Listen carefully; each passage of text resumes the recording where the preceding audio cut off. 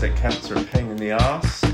I'm Henry, and you are? Cassie. We both work at the Butler's Wine Cellar, which is a wine shop in Brighton. I had prostate cancer, and I now don't have prostate cancer. So we've been recording these podcasts to try and demystify it for anyone who might be going through the procedure themselves, and just try and explain a little bit about prostate cancer, and hopefully more men will get tested and survive this horrid disease. Hopefully it'll become part of the, I don't know, like an NHS thing that happens regularly where men get checked. And like a screening process. Yeah, that's what would be the best thing, I think. Like women have smear tests. There's lots of people pushing for that, but also people pushing against it. I presume there are quite large costs involved, and some people would argue that it can cause men to worry unduly because sometimes the PSA tests aren't fail-safe, are they? Well, no, but yours was the opposite, where they said don't worry about it and you had cancer. So it works both ways. So lesson learned. And if you want actual proper scientific information, really helpful site is prostatecanceruk.org. And we have spoken to, since this happened, we've spoken to quite a few friends, and people have been to hospital to get tests, and at least 2 of them have had positive results come back with no symptoms. Positive as in they have got cancer. Or they've had something that needs attention. Checking out, yeah. So I think if in doubt, go and get a test. And if you've got any symptoms at all or any changes to your normal functioning, go and get a test. Yes, and we think, based on our experience, that it's better to know than not know. Yeah, it's better for peace of mind, isn't it? Yes. If nothing else. Yes, and it's especially important if you have anybody in your family who's had a history of prostate cancer. You're over 50, although my brother and I were 49, weren't we? Yeah. And if you are black, from yeah, that family. So, this episode was a bit tough to go through, I thought. And this is mainly you, because I was not in the hospital. I was not allowed anywhere near the hospital because of COVID at this point. Yeah, so that's I was really nervous about the operation because I've not had any operations before. And you're not very good at asking for help or asking anyone to do anything, or generally making any kind of what you think might be a fuss. So you'll just sit there and wait. Really? In silence, being meek. Or in my gown in the waiting room and when all the lights are off. I do all of the chat and all of the fierceness. Maybe that's why you weren't allowed in. I don't think so. It was the operation took place in Eastbourne Hospital, and I must stress that for me, I thought I received excellent attention and care. Just faultless, amazing people, but it is any sort of trauma and operation, especially it seems, I think, round the core area of your body is pretty bloody brutal, isn't it? There's a lot of organs under there. You've had some action down there, haven't you? And it's not very nice to recover, doesn't it? Yeah, and they did say to you, the reality of this is, and they said to you, the surgeon said beforehand, you will feel like you've been hit by a train. That's what I remember that very clearly. Yeah, I forgot that. So I think you forgot that until you got home, at which point you realised you felt like you'd been hit by a train. I thought that was just your driving. Really? But he said that I think they, even though it's keyhole, they have to move, organs get moved around, they get... your bowel. There's a lot of... You were very bruised. There's a lot of bruising afterwards. And obviously bruising, it's internal and external, and that takes a lot of time to heal. Yeah. So... It is. So, leading up to it, the good advice is that you try and remain healthy, lose some weight. I had to lose a little bit of weight. Well, you lost weight because you weren't allowed to drink for 2 or 3 weeks. That's when you shed about a stone. Really? I think I did a month beforehand. In my mind, it felt like a month. Yeah, and we got you a therapist, so we put you in therapy, which helped deal with whatever was going on in your head, and you had a personal trainer. So we are in a fortunate position to be able to get all of those things on board. and realise that not everybody has access to that.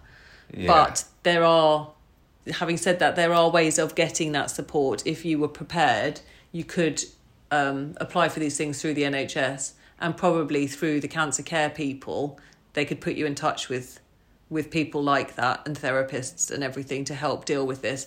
We just decided to go privately because we were sort of trying to be very matter of fact and just get things done.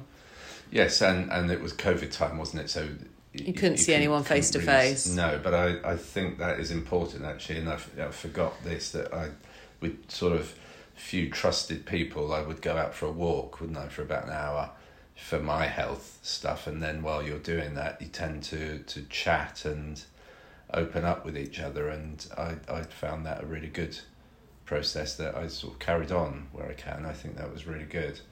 I was basically in the shop at this point 24/7. Yes. Trying to keep the business afloat. So you also have to bear in mind that you don't want to catch anything, so you have to keep sort of fairly isolated, else your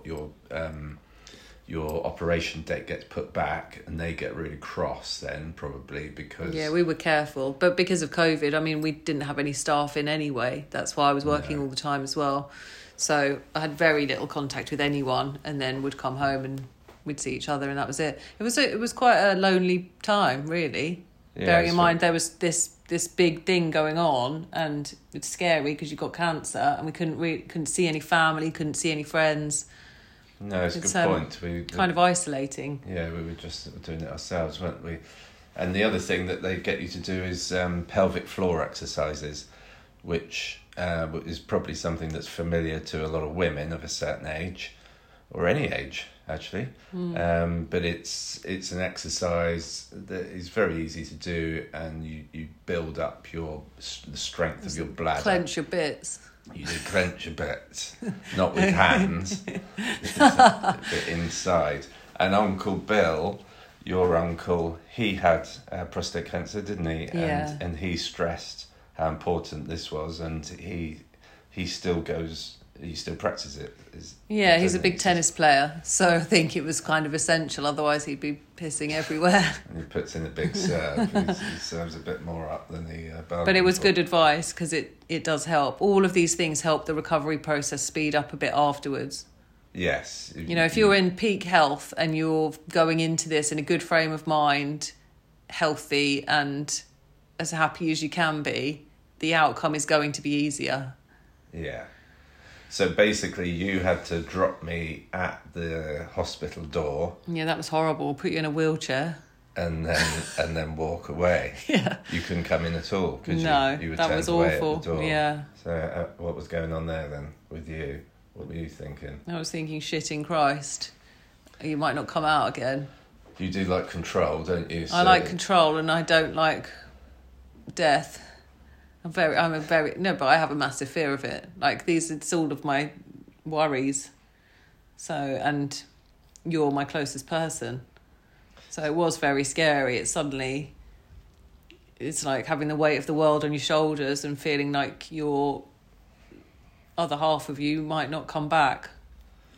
And it's scary. I was probably saying it'll be fine. Yeah, exactly. You're like, it's fine. I'm going to just have tea and biscuits and everything's great. Which I did. Well, yeah, then you got in there and shit your pants.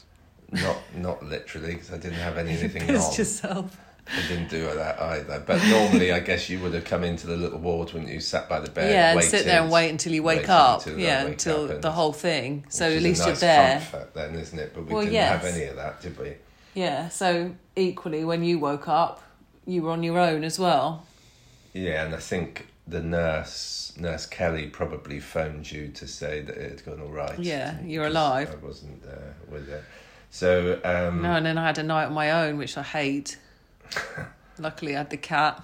Yeah, you were probably partying, I reckon. Yeah, really. So from memory, it's you sort of check in, you find your ward, people are very helpful, and because of the COVID, there were hardly any patients and loads of nurses, which was really good. I was on the ward of 4 chaps who were probably 15 years plus older than me. I was like the young kiddie in amongst some elderly people. Really? One of them you knew his son. Yes, so I can't go anywhere. And I keep in contact with John the farmer, who had the same operation with me, and we check in on each other, and both successful. His son works in the wine trade. That was the connection? Yes, he does at Whiston. Whiston Estate, who we work with closely, and we know very well. So you get in. I was asked to get in really early, 7:30. Then before you know it, I think you were first on the list, which is quite nice. Get out the way early, which means you've got more chance of getting home sooner. Yes, and I think the tactic here is be nice, be polite, and then you've got the best chance of going in first. Well, it does help. I think you should do that anyway, really, especially during COVID when the NHS are being slammed. I had an operation for a double hernia. So you have had an operation? Yeah, I forgot about that one. Same area. Double bag. And there was a man there who was he was at the top of the list, and he was quite rude. And when they said, you haven't had anything to eat or drink, and he said, this was at 7:30 in the morning, he said no, apart from some whiskey. That's not happening then. And he picked up the wrong glass, apparently, in the morning. So really? That old chestnut thought it was apple juice. He got bumped down the line. So I think be nice to these people and they'll look after you. Don't have whiskey for breakfast as well before you have a massive anaesthetic. Maybe that's why he was having an operation. I don't know. He didn't look in good shape. So yeah, you get a load of chat, and you have to sign things that the operation might go wrong, etc., and responsibilities. Well, you were offered an epidural. Yeah. Which is kind of like, that's terrifying itself. I remember when my sister gave birth, and it's kind of like you sign your life away, because if it goes wrong, all sorts of things can be really bad. I think that was the one thing that I was most worried about, because it's like a javelin going into your spine. Isn't it? Well, that's what women deal with all the time. Yeah, scary. It's scary. But the difference with the COVID, as I remember it, is that I think when I had my hernia, you go into like an antechamber to have where they prepare you to knock you out. So for that, I was in like a little separate ward on a bed with the anaesthetist and the nurse and stuff, and they were doing the injection to knock you out. You count to 10 or whatever it is. But for this one, I was taken straight onto the bed where the operation was going to happen. Next to a table of knives. Next to all the equipment, all the weapons, and the massive robot thing. Did you say hello? So that wasn't good, because then you can sort of see, you're anticipating what tools are going to be involved, and none of them look really friendly. Try having a colonoscopy. I'd rather not, if you don't mind. But the epidural, they put something on my back. You're That'll be a needle. Opposite the nurse, who's sort of between your legs looking at you, and I'm in that stupid little gown that didn't even fit round me. Yeah. And all you could feel there was like a pushing into your spine, and them stressing that you shouldn't move. And then it kicks in almost immediately, and I think they were having sport when they said, can you swing your legs up onto the bed? Because I could see them and I couldn't move them. So it's weird. I guess that's what they're doing to test you, to see whether it works. Yeah. But they were all extremely lovely, and then obviously you can't remember anything after that. And how long was the operation? Was it 4 or 6 hours or something? Something like that, I think. It was quite long, because I remember thinking, oh God, and I'm counting down every second. Well, it was quite a long process. I'm counting down the hours for when I can get out. But it's called, they removed the whole prostate, tried to minimise any nerve damage, because that's what can affect your erections and your bladder control and stuff. But removing the whole prostate hopefully removes all of the cancer with it. And that's called a radical prostatectomy. Not radical as in cool. No, radical meaning everything or something. I think the whole lot's coming out. The whole lot is coming out. And it went to plan, so that was good. And that also removes the sperm. Yes, so that removes any opportunity. Just so it's clear for everybody. Of not having kids, but you do have. I was reading about this the other day. You do and no ejaculation. No nothing. Just so I mean, it's fine, but it's just, I think it's all these little things that it's not really that clear, because there's lots of big words, and I think sometimes you just want to be told in black and white.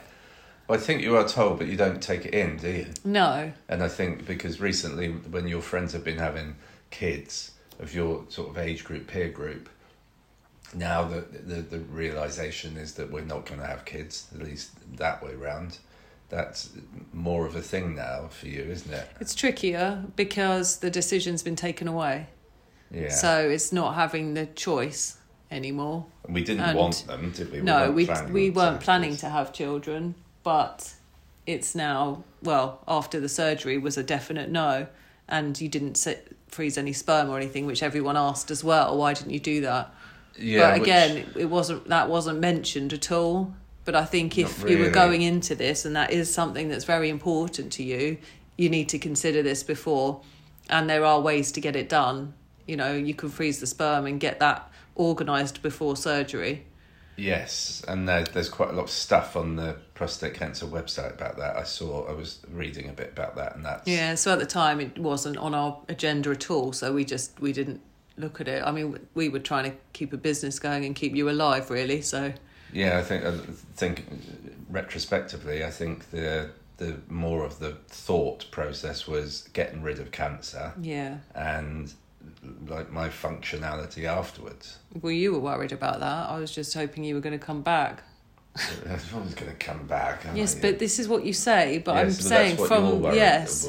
It's scary for the people who aren't having the procedure as well, because it's out of your control and you don't know what's happening.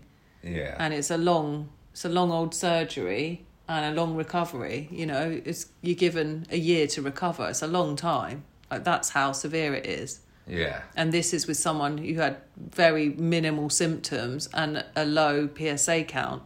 Yeah, no physical problems. So it is a big process. And it's a big deal. When my brother had the same operation 2 weeks later, he didn't have an epidural, but he had... Whiskey. Different pain control. He had morphine at some point. And so I think, I presume, they assessed the patient and then... I don't think he was very polite. That's why he didn't get offered it. Give them the treatment that sort of suits them. I suppose that's the process. I don't really know. But yeah, it all went well. He was pleased. If you've had an operation, you wake up somewhere, you don't really know where you are. Dry as. Well, you wake up in the hospital, hopefully. Dry as. But that I felt right after that, actually. I was feeling quite good because the epidural was still working, so I had no real pain at all. Yeah, but you would have had a cannula for pain relief. So you were probably on with a drip of some kind, constantly giving you some pain relief. Yeah. And you're just thinking everything's cool. Well, yeah, I was, and I was aware of that, and I was really pleased for that. And you had a catheter as well, so you wake up with that in your Johnson. Which again, I couldn't. So this is a look for me, isn't it? Compression socks, a tiny gown that just comes around to the sides of me, so my arse is hanging out, and the catheter. I'm quite the catch. on the bed. I had to get those socks off you. That was something else. It's like trying to take a wetsuit off. As well. And on your stomach, there are how many incisions have I got? 4 and incisions. Your belly button. So 5 in total. So 1 through the belly button, 4 cuts, 2 on each side. So 2 sort of higher up on the waist and 1 lower down. I thought there were 2 and 1. But you have these sort of dissolvable, I think there are dissolvable stitches on the outside, and there are stitches on the inside which also dissolve. There's the load of that yellow, what is it? Iodine. So it looks a bit of a mess, doesn't it, when you come round. Well, I don't think you looked at it till you got home because you didn't want to see anything. I didn't really want to see it. I have to deal with all that. So the bed gets wheeled back into the ward, where there were only 3 of us at this point. I don't know where the other bloke went. I presume he was all right. I think he said hello at some point and he'd been moved somewhere else. I remembered this as well, that one of the other chaps was having something else done, and he was a problem, and I just thought he's a bit of a knob, really. But it turned out that he had a massive infection, or an infection, like a urine infection, and he was just all over the shop. So he spent a lot of his time he was shouting, but not aggressively, asking for loads of cups of tea and trying to pull his cannula out. So there was claret all over the place. Nice. So I that went all the way through the night, and I thought he was just a bit of a, I don't know, just a nutter, but he was, it was because of the infection. And that is a big risk as well after any surgery, but this in particular, because you've got the catheter and open wounds. They say that's the biggest thing, is to try and avoid infection afterwards. Yeah. So you have to keep everything very clean and sterile, which we were. Luckily, I'm OCD, like military precision here. Yeah. Except good, one time when you didn't change the wee bag in time. No. Oh, yeah. Anyway, we'll come on to that. Yeah. That's the next episode. We've got that to look forward to. I think I could text you, but reception is not very good, is it? And it's a bit blurry. And yes, and then I think you sort upsetting. it wasn't a nice... But they did help, didn't they, the nurses and stuff? Yeah, and you got your cup of tea and your jelly and ice cream or whatever you had. I had the driest thing, the tuna sandwich, no mayonnaise, no butter, brown No bread, mayonnaise? nothing, no. You can't just put some dry tuna flakes in a bread. That was the driest thing I've ever had. I think that's wrong. Cup of tea. You get told then that you're to keep drinking water, but I overdid it. Then. Yes, and you've got the catheter in. Yeah, and so they come and keep checking it, and then you have to sort of empty the bag every once in a while. So it's a bit about this timing, and so you don't really get any sleep because there's someone coming to check on you to make sure you're all right. Probably they do the blood pressure thing on your arm. They do the temperature, I think. And so all of the sort of the stuff that to make sure that you're all right. And I think at this point I'm on a mission to try and get out of there. And so you everything they say you need to do, you've got to try and do it. And so yeah, I think the temptation was that you wanted to go to the toilet all the time, but you have a wee bag attached to you. Yeah. So it's trying to get used to that. Yeah, and you so the first thing is, can you sit up? So that takes a bit of effort, and you're sitting on something that's just been mulled around, so that's not particularly comfortable, and you've got to get yourself into a chair. And I did, but I thought I was going to hit the floor and pull a whitey there. I was sweating, and it was quite hard work. I found it. Everyone is different. Yeah, well, your brother, he couldn't get up at all after his. He could barely move, so he stayed in for a couple of days. But and he was pukey and. Yeah, he was. He was. He was a lot worse than me.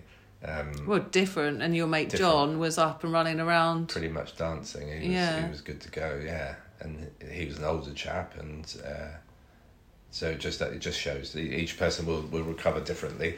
But once you've done that a few times. I guess because you've been lying down as well, you're a bit lightheaded, aren't you, I suppose? But then you've got to walk the length of the bed and prove that you can do that with your little bag and everything hanging from you. Then they try and get you to walk to the toilet and empty your own bag. Yes, how the bag works. Which is... And how to change the catheter. Yeah, and then the nurses come round and you're sitting there in your gown and they're sort of sitting... They can see everything, but it's basically just a tiny earlobe down there. I don't know where it went. It just back in fear, and it retracted. The acorn. And they're talking about how what you do with the catheter and how you change it and how you're going to do it at home and all of that. Which basically you didn't listen to. You just came home with a lot of leaflets, which I did listen, we went through. It's hard to take in information, isn't it?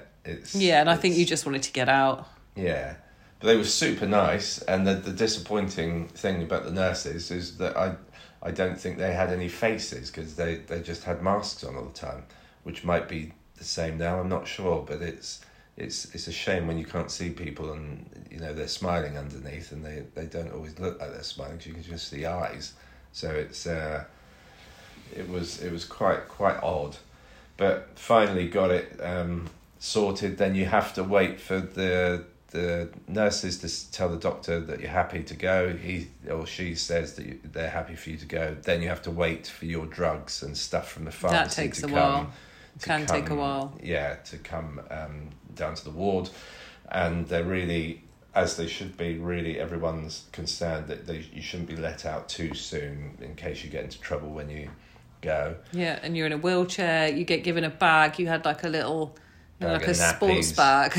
Yeah, to bring home with goodies. All shiz in, like Christmas presents for everyone. Antibiotics, yes. Pain relief.